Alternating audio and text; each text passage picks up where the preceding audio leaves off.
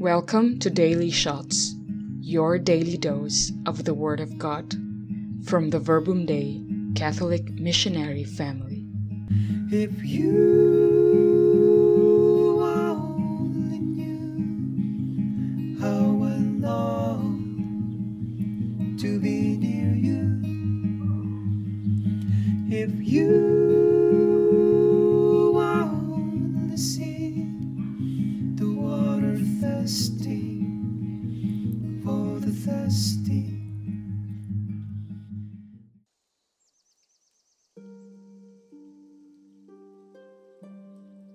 Good day, listeners of Daily Shots. I am Tina from Cagayan de Oro, Philippines.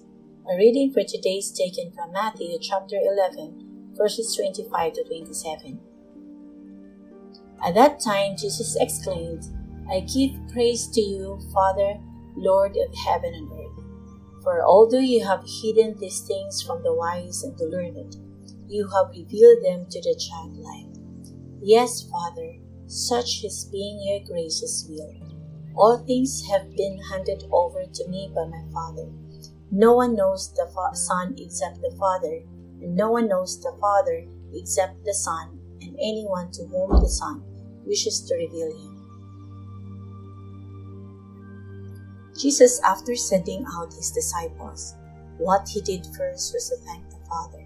He acknowledges the presence of God always with him, especially in his earthly mission. His intimacy with the Father was firm and clear. Jesus is telling us that we have a Father who sees everything, who knows everything, who provides and takes care of everything. A Father who reveals everything, including his plan to the childlike or to the humble. Have you thanked God today? Have you thanked him for the gift of life, the gift of new day, that despite the present health crisis, you and your loved ones are still alive? Though these are seen little and ordinary, and it is the ordinary that we tend to give less importance of, the Father never ceases to do good things for us, creating opportunities for us that we become a better person every day. I am of no exemption. Sometimes, I wake up with the first thoughts of unfinished work, worries, and fears in our present situation. Thank God today. Let's make it a habit to thank God in everything. God is always by our side. Our attitude should not be little children who always look for their parents for everything, in every moment. May this also be our disposition more so to God our Father. As children of God, His promise to Moses is the same promise to us today. I will be with you.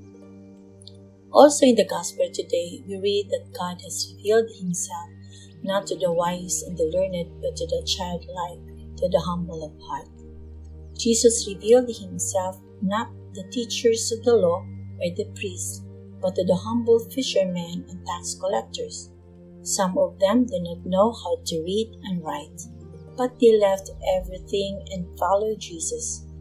And why not he called the high priest who have more knowledge about God?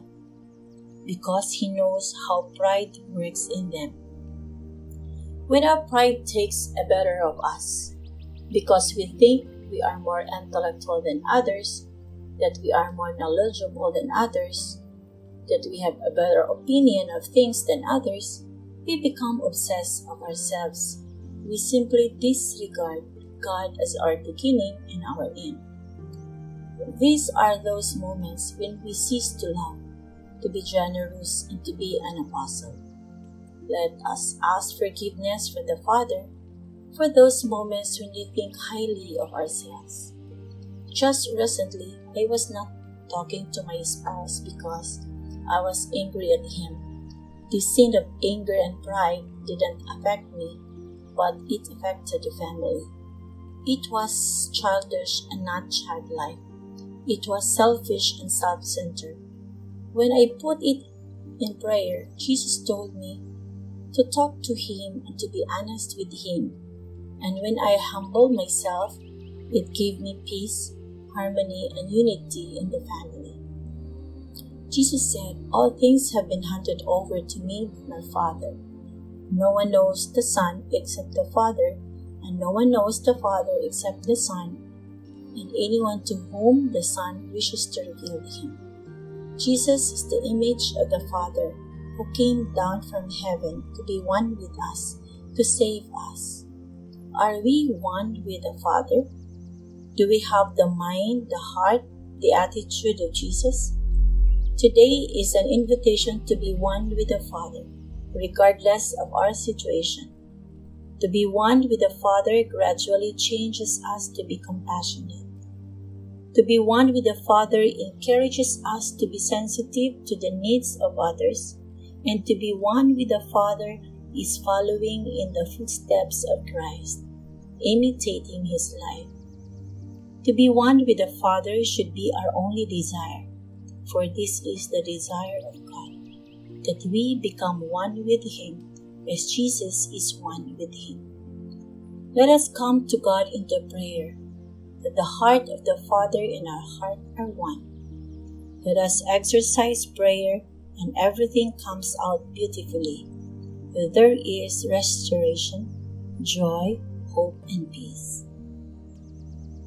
Glory be to the Father, and to the Son, and to the Holy Spirit, as it was in the beginning, is now, and will be forever. Amen.